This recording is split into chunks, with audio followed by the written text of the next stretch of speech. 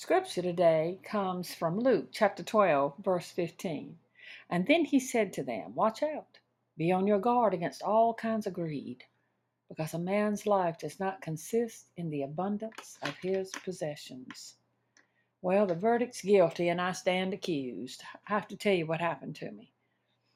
Every day is like a classroom with lessons to be learned, and I learned another good lesson. A couple of weeks ago, when I attended a little Bible devotion with a small group of women from my church, and we met at a local nursery. And we were told we could bring a pot of our own if we wanted, and it was the end of season, and the garden center had a sale on plants, and flowers are my heart's desire. I couldn't wait to get there.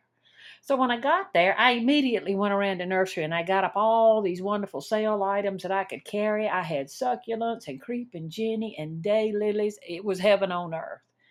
Well, the devotion started, and I quickly realized there was a program involving the plants. We were supposed to wait and then go out and gather those flowers that were special to us in prayer.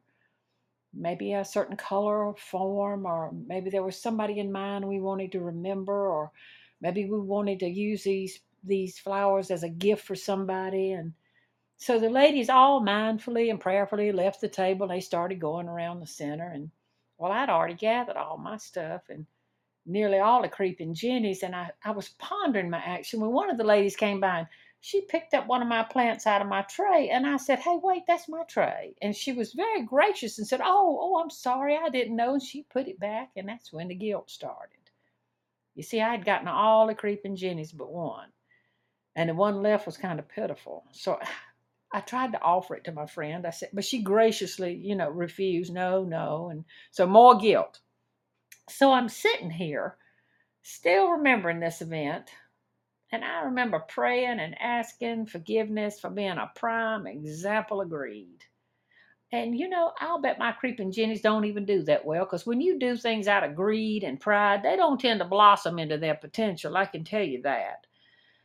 So I said, Lord, what can I do? I can't go back now. And here's what I heard in my heart. Learn the lesson. Pay closer attention to the promptings of my spirit.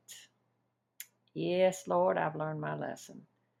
The lesson is not only don't be greedy, but be led by the Holy Spirit of God. Because looking back, I was aware of that check in my spirit, that something didn't feel right, that just something wasn't right about this thing. You've had that same check in your spirit.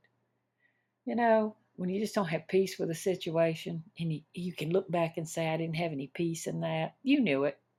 And the Lord promised you His Spirit to guide you. Lord, we need more of you every day.